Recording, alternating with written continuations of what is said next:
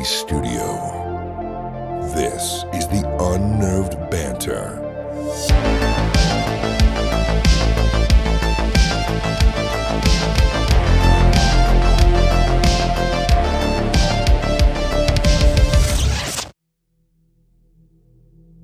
Thanks for joining us on the Unnerved Banter. My name is Chris Fricke. This is going to be a little different of an episode. You may be used to the story format. Don't worry, we're still going to have those, but we're introducing a new segment that's more of a conversational platform. We're going to talk more in depth about certain unnerving topics and news. And so we're going to try releasing the story podcast every other week and the Unnerved Banter every other week. So alternating back and forth and see how that goes. So on the first episode, I have my good friend Jeremiah Harlow, and we were roommates in college, neighbors, still good friends, and we usually have these kind of conversations anyway. So bear with us as we're a bit rusty trying to figure out how to do this episode, but I promise we'll get better with time. So bear with us. I think you guys will enjoy it, and thank you guys so much for listening. Jeremiah, how are you doing? Hello, Chris. Welcome yourself to the thank you. I'm doing good. How about you? I am fantastic. Thanks for asking. So this is like, I don't know, the 8th time we've tried to record this. So, hey, no, this is our first time. That's right. That's right. It is the first time. The first topic that we're going to get into, this story I came across, which kind of freaked me out, and maybe it will freak you out as well. It's something that I think all of us can, somewhat imagine would be terrifying. I don't know many people who like dark, small places, especially for long periods of time. Anyways, I think claustrophobia is pretty common. I'm not as claustrophobic as I used to be. When I was a kid, my older brother, used to wrap me in blankets and sit on me, and that was terrifying. So I guess I developed a little bit of claustrophobia from that, and I'm better now. I don't mind being in tight, small places, but not for too long anyways. Are you claustrophobic at all? I'd say somewhat, a healthy amount. I don't like to be in a place where I can't move. I think that's just pretty normal for most people. You watch those videos of cave divers and stuff that squeeze through those impossibly small spaces, and it freaks me out to think of that, to think of being less in that space, just like physically, but more the idea that if you did get stuck, there is no way that anyone could get you out. I mean, you're so far underground that the technology just doesn't exist for that kind of thing. So that's pretty, dare I say, unnerving to think about. But for the most part, it doesn't bother me, especially if I can mind over matter it and say, like, yes, this is claustrophobic, but if I did actually get stuck in this closet or whatever, someone could physically come and just cut me out of here. Yeah. So it's kind of a mental thing that I can get over most of the time. For sure. But, yeah, I'd say it's got a little bit of it. Okay. Yeah, and so much of our fears that we experience as humans is so mental to an extent. Obviously, it depends on the scenario. But, and people definitely have gone caving or whatever and have died because they've gotten stuck, loss of oxygen or whatever. Like, that's definitely happened. But today, that is not the story. We are not talking about caving necessarily, but let's just get into it. So the story begins in 1891, so quite a while ago. A woman named Octavia Hatcher. She was 20 years old and gave birth to her first child. His name was Jacob. And early on, unfortunately, the child passed away. Soon after birth, I'm not sure why. I didn't see that on my research, how the child passed away necessarily. But she sank into a long depression. Octavia was super depressed, and she then fell into a coma-like state and was not responding. So she was then pronounced dead on May 2nd, 1891. And yeah, it was thought to be from a broken heart. There was no pulse, and she was announced dead. And someone I haven't spoken about yet is her husband, James Hatcher. Obviously was devastated. He had lost his firstborn baby and now his wife. So a little fact about the area she was at. I don't remember if I said this or not. She was in Pikeville, Kentucky, is where this is taking place in 1891. And during that time in May, apparently it was extremely hot weather at the time, and embalming was not a thing back in those days. So if the body was dead, they had to go about things quickly because it was hot, bodies began to stink, so they moved the process along pretty quickly. But after they buried her, they had the service and everything else, they noticed something. In the area, other people in Pikeville were also falling into similar patterns. They were going into comas. They were sleeping a lot, starting off sleeping a lot, and then going into comas, but not dying. They would eventually come back to regular breathing patterns. Their breathing was normal, but this at the time wasn't known, but they think that at the time there was a mosquito-borne illness, encephalitis, if you will, that caused people to go into this deep sleep state.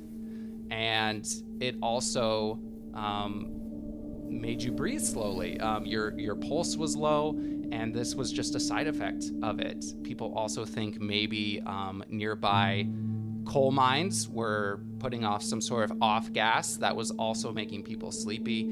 There's different theories. We don't know for sure, but definitely the mosquito-borne encephalitis was definitely a recorded thing. The coal mine thing is just kind of a theory. People don't know for sure.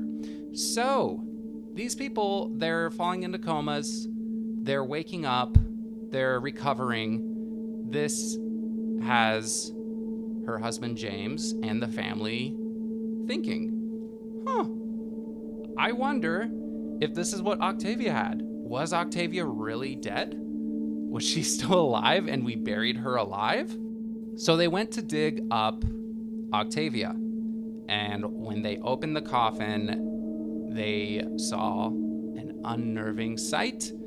Something that horrified everyone there. Her fingernails were all bloody, and the lining of the coffin was shredded, and her face was contorted. She indeed was alive and awoke in her coffin. Perhaps, soon after she was buried or a couple days after. Regardless, she was alive. Absence of news accounts of this newsworthy event is often cited by its critics as proof that it didn't happen. What's fascinating about it, though, is the family, James and his family, they were kind of a more prominent, rich family, and they owned thousands of acres and had more of a fortune in the timber and coal mining industry. And because it's such juicy gossip about burying your wife alive, there are reports that they kept people from putting it in the local newspaper because it was bad. It was just a bad business decision. Like, it doesn't look good. Title, we buried our our loved one alive. That doesn't look good for the family because it was a giant mistake. And so people assume that there wasn't news coverage of it because the family had a hand in it and they were more powerful and controlled more of the newspaper and didn't want the news getting out. So when I first read that, I thought, oh, well, maybe this isn't a true story then. But the fact that it was from 1891 and there have been absolutely no changes to this story. Typically when there's a legend of sort, there tends to be changes to it, you know? Like there's no consistency. Like, for example, episode 2, Creature in the Woods. If you listen to that episode, there's a lot of legends in that area of Sweet Hollow Road. And people have added a lot of things to legends there. So much so that it's just becomes unbelievable because things are constantly changing. But this story is very consistent. It hasn't changed, even though there's not a news article necessarily about it. So yeah, Jeremiah, I sent you the photo of her gravestone. Do you see the gravestone in the picture that I sent you? Mm-hmm. Yes. Okay, so I'll post it on our Instagram so you can look at it also. But her tombstone is impressive. I will say that much. It's a giant statue of her, and not long after his wife was exhumed and discovered that she was alive, and then they buried her again, he then had a sculptor sculpt a beautiful sculpture of his wife, and that is her official tombstone, and it's still there today. And then do you see the photo to the bottom right? Do you see that tombstone right there? Mm-hmm. That is also a carving, or sculpture rather, of their child right there. And then directly under her tombstone, or her sculpture, is his tombstone. So there's that proof there. And like I said, you guys can see that on the Instagram page. But yeah, Jer, what are your initial thoughts? Can you imagine waking up in a coffin? Yeah, I mean, it's interesting. I mean, you look at this tombstone or sculpture as well here, and I mean that tells you that they most likely had money, especially if it was that long ago. Yeah, because it is impressive. It's a fairly large sculpture, and I mean it looks lifelike. So yeah, that checks out. I think it does sound horrifying. Obviously, I mean you would have no idea what was going on. I don't even know. I guess you could probably figure out that you were in a grave, but you think you could, even if it was pitch black? Like, I guess that would probably cross your mind if you woke up, maybe. If you were in a hospital and then all of a sudden you woke up and you're in just total darkness in a small space, and like I mean, it would probably connect. It's hard to imagine what your state of mind would be at that point. Yeah. And she may have been out of her mind even. You know, she may have been feverish or hallucinating. If she was that sick that they thought she was dead, you know, that, like, who knows? But, I mean, so evidence for that, you know, it seems like is kind of touch and go. Like, there's some evidence. But, I mean, have you heard of the bell that they used to put at the gravesite? Oh, interesting. So you do know about this then? I do. Yeah. Okay. I mean, okay. Do you want to share what you know of that? Well, I mean, I just know that throughout history, it's not uncommon for this to happen. Throughout different periods, there were reasons for it, and then some of it was connected to folklore. Other bits were connected to, I don't know if you would call it lack of medical competency, or just lack of understanding of kind of what happens or what can happen with someone being sick. I don't know. There's a lot that goes into that. Like I said, folklore stuff too, but I just know throughout history it's been a thing. You know, people would think that someone was dead, they would get buried, and then somebody would hear pounding underground, a day later. So then there was a period, and I don't know if this is the same period, but where they would tie a bell around your toe, a string that is, up, and then it would run through most likely some kind of small tube up, or something. To ground level, and then there would be a little bell hanging there, and that was so that if you did wake up and you weren't actually dead, they would hear the bell ringing and they could come dig you out. Like I said, some of that I think is tied somewhat to folklore and legends, of people sort of reanimating, and even vampire stuff and all that, because obviously if you're going to that length, I would hope, instead of just saying, well, they're probably dead, let's just put a bell on them and let it be, I would hope they would do a little bit more diligence to make sure that they were actually dead, in addition to adding the extra measure of a bell. Right. But I guess sometimes you just can't know, as this story kind of proves. Yeah, and I didn't look too deeply into if that is like a historical thing, the whole bell thing, but the story that I found, it says at the end of the article that the man, James, the husband, that when he died, that he had a string tied to his finger, toe, whatever, and it ran, to the ground, ran up towards the ground where there was a bell at the end, and so if he was alive, he could ring it and someone could hear it. So, again, like you said, whether it's folklore or not, associated with different lore stories, I don't know. I didn't look into specifically the bell thing, but I guess it makes sense. I mean, especially if the story is true. I'm sure people in the community especially were like, okay, how can we prevent this from happening again? Oh, yeah.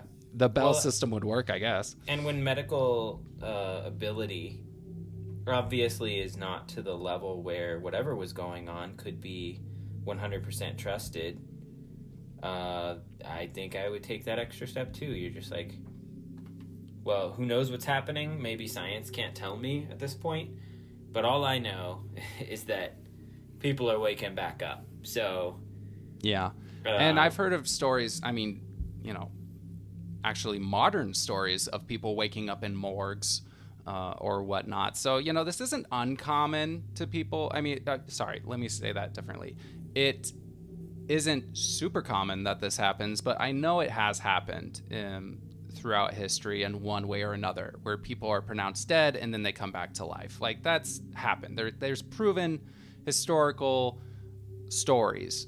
This one, if the theory is true that the prominent family didn't let local newspapers run this story, I mean, that may just be a cover-up to say it is true.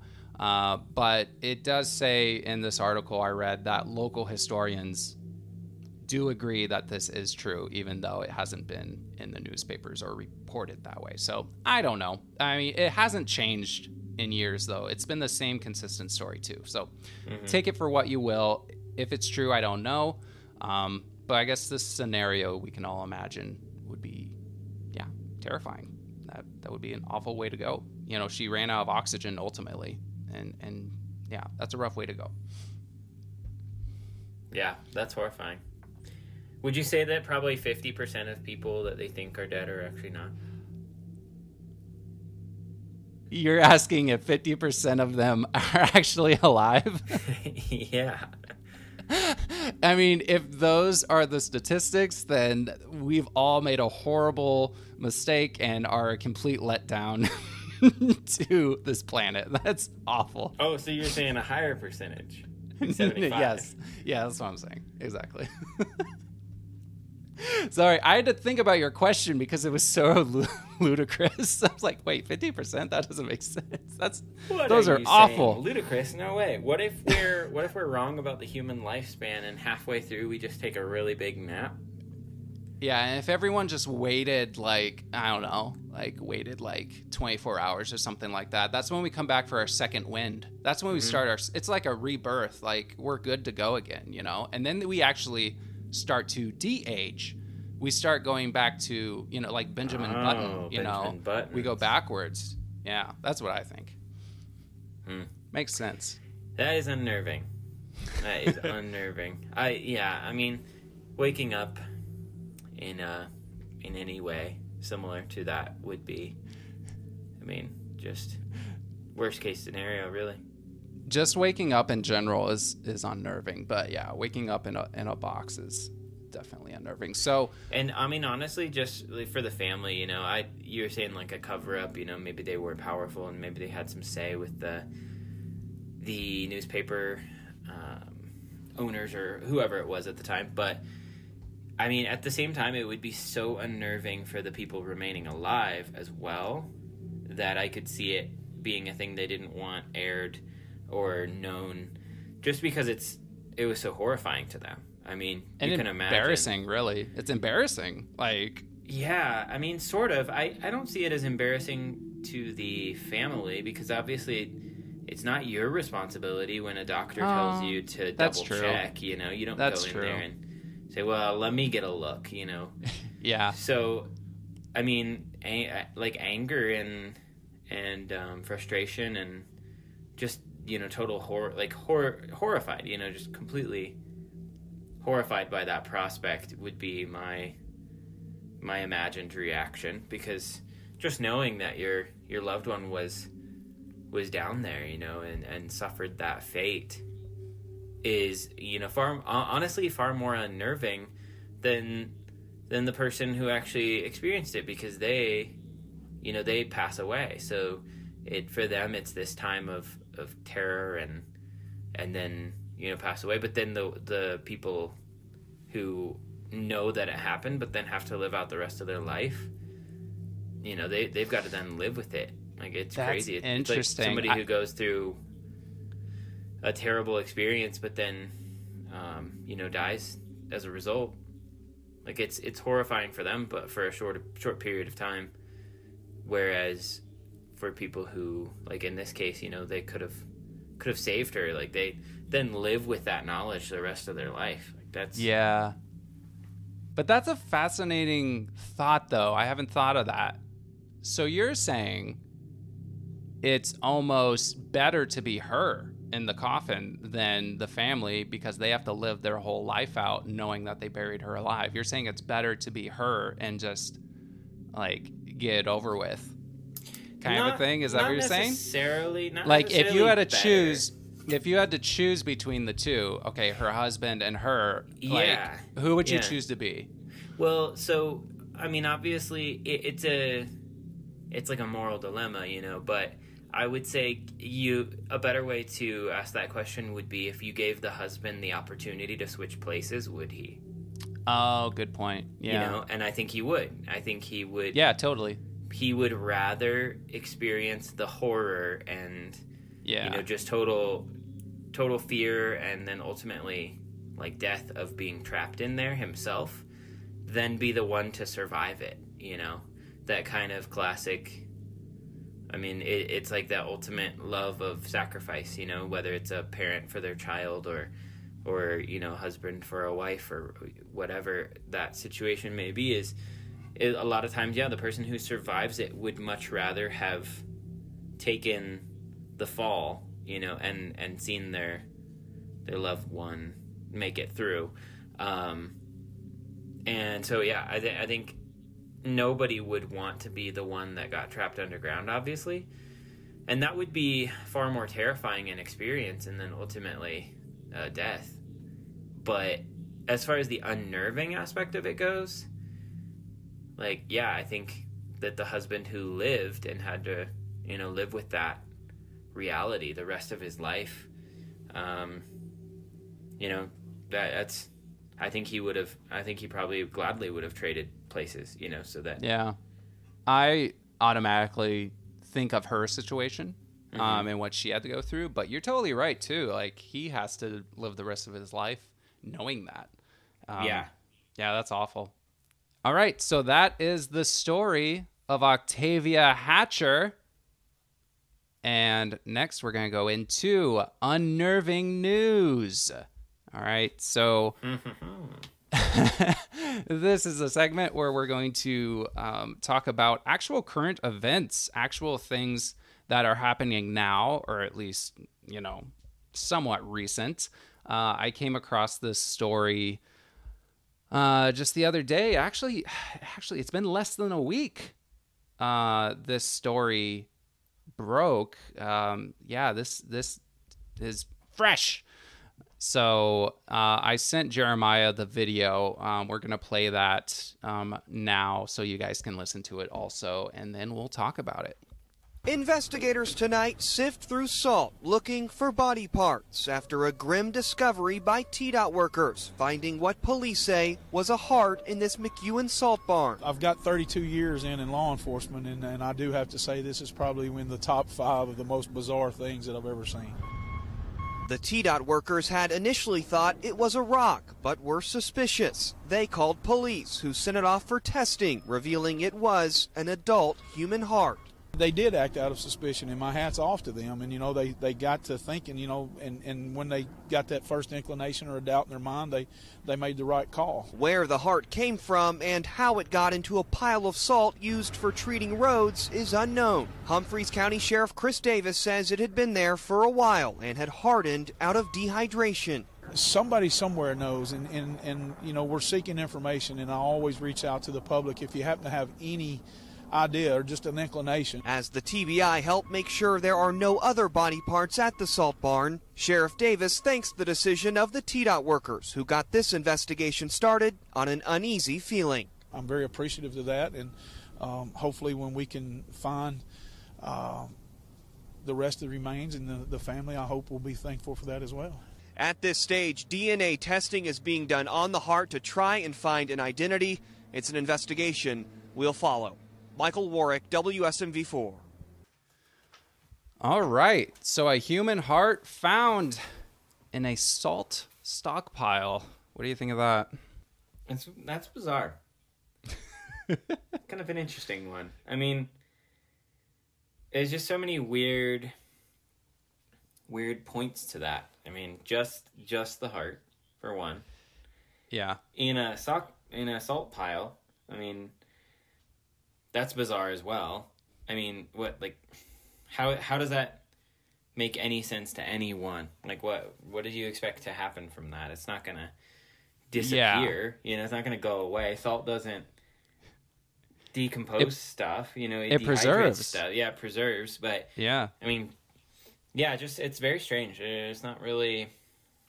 Usually with stories similar to that or something, you could kind of come to some conclusions or at least have theories. But I don't know. I mean, honestly, that's a weird one. That's a really weird one. The only thing that I could say potentially is, that a lot of that salt, I think, comes from salt flats and that kind of thing. Even like seaside salt beds in other countries, and then is shipped over here. I don't know. But I almost wonder if it hasn't been in the salt for a lot longer. Right. And got shipped over from somewhere else. And maybe those people were Egyptians and they were doing just a little bit of... Too much human sacrificing. Well, I was thinking, they're just they're preserving some, future mummies. That could be. And they drop a heart on their way. I don't know. No, I'm kidding. But that does come to mind. I wonder if it hadn't been there for a long time, but not necessarily at that facility. Maybe just wherever that salt came from before, or who knows, along its journey to get to that facility from potentially all the way around the world. So it could be anything. I wonder if they won't, find nothing. Right. And my automatic thought when I came across this story was, okay, where on earth did they get the salt? Mm-hmm. Okay, but even before we get to that, how you always, from my understanding, start an investigation especially a crime scene, which this is definitely being treated as a crime scene. You start, at the crime and you branch out from there, slowly, making your search larger. So locally, a lot of people were saying like, oh, well, it's this guy. There's some guy that has been missing. Gosh, I don't have that up right now, but a missing person has been reported there. I think it's been over a year or so. I can't remember the guy's name.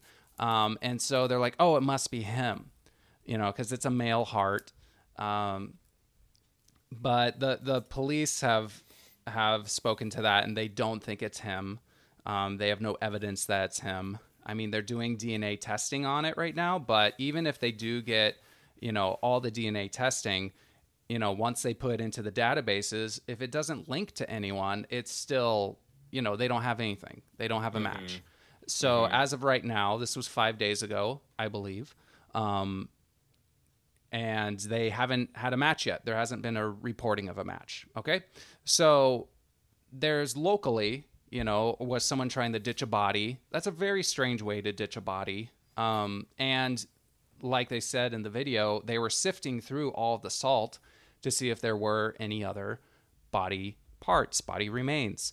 And they didn't find anything. I mean, initially they came across the heart. I read somewhere that they have to sift through the salt anyways before they put them in the dispenser trucks, because the machines, if there's like a big rock or a stick, like it can get caught up in the machine and jam it. So they have to sort through it anyways. So that's how they came about the heart. That's how they found it. So they didn't find any other body parts. They treated it like a crime scene. They looked everywhere, didn't find anything else. Okay? So that comes to the question, where did this come from? If it wasn't locally, it must have been shipped in. That was my thought. So as well, like you said, they probably partner with all kinds of salt mines. Locally, there's salt mines. And they're in Tennessee. There's salt mines all over there. And I read somewhere that they get salt imported from upwards to, I believe they said 20 different salt places, salt mines, salt companies. That's just a comment that I read. I don't know how true that is. So, they kind of have to, if they're mixing salt from all these different people they get the salt from, I don't know if there is a way to really trace where it came from. It could have come, like you said, another country. It could have come from there in the States. I don't know if there is a way to track that, but, obviously as an investigator, that would be my first go-to is where did this specific batch of salt come from? I just don't know if it can be traced. Well, and it's such a strange thing to find. I mean, if you're even someone trying to dispose of some evidence, murder or something, get rid of a body.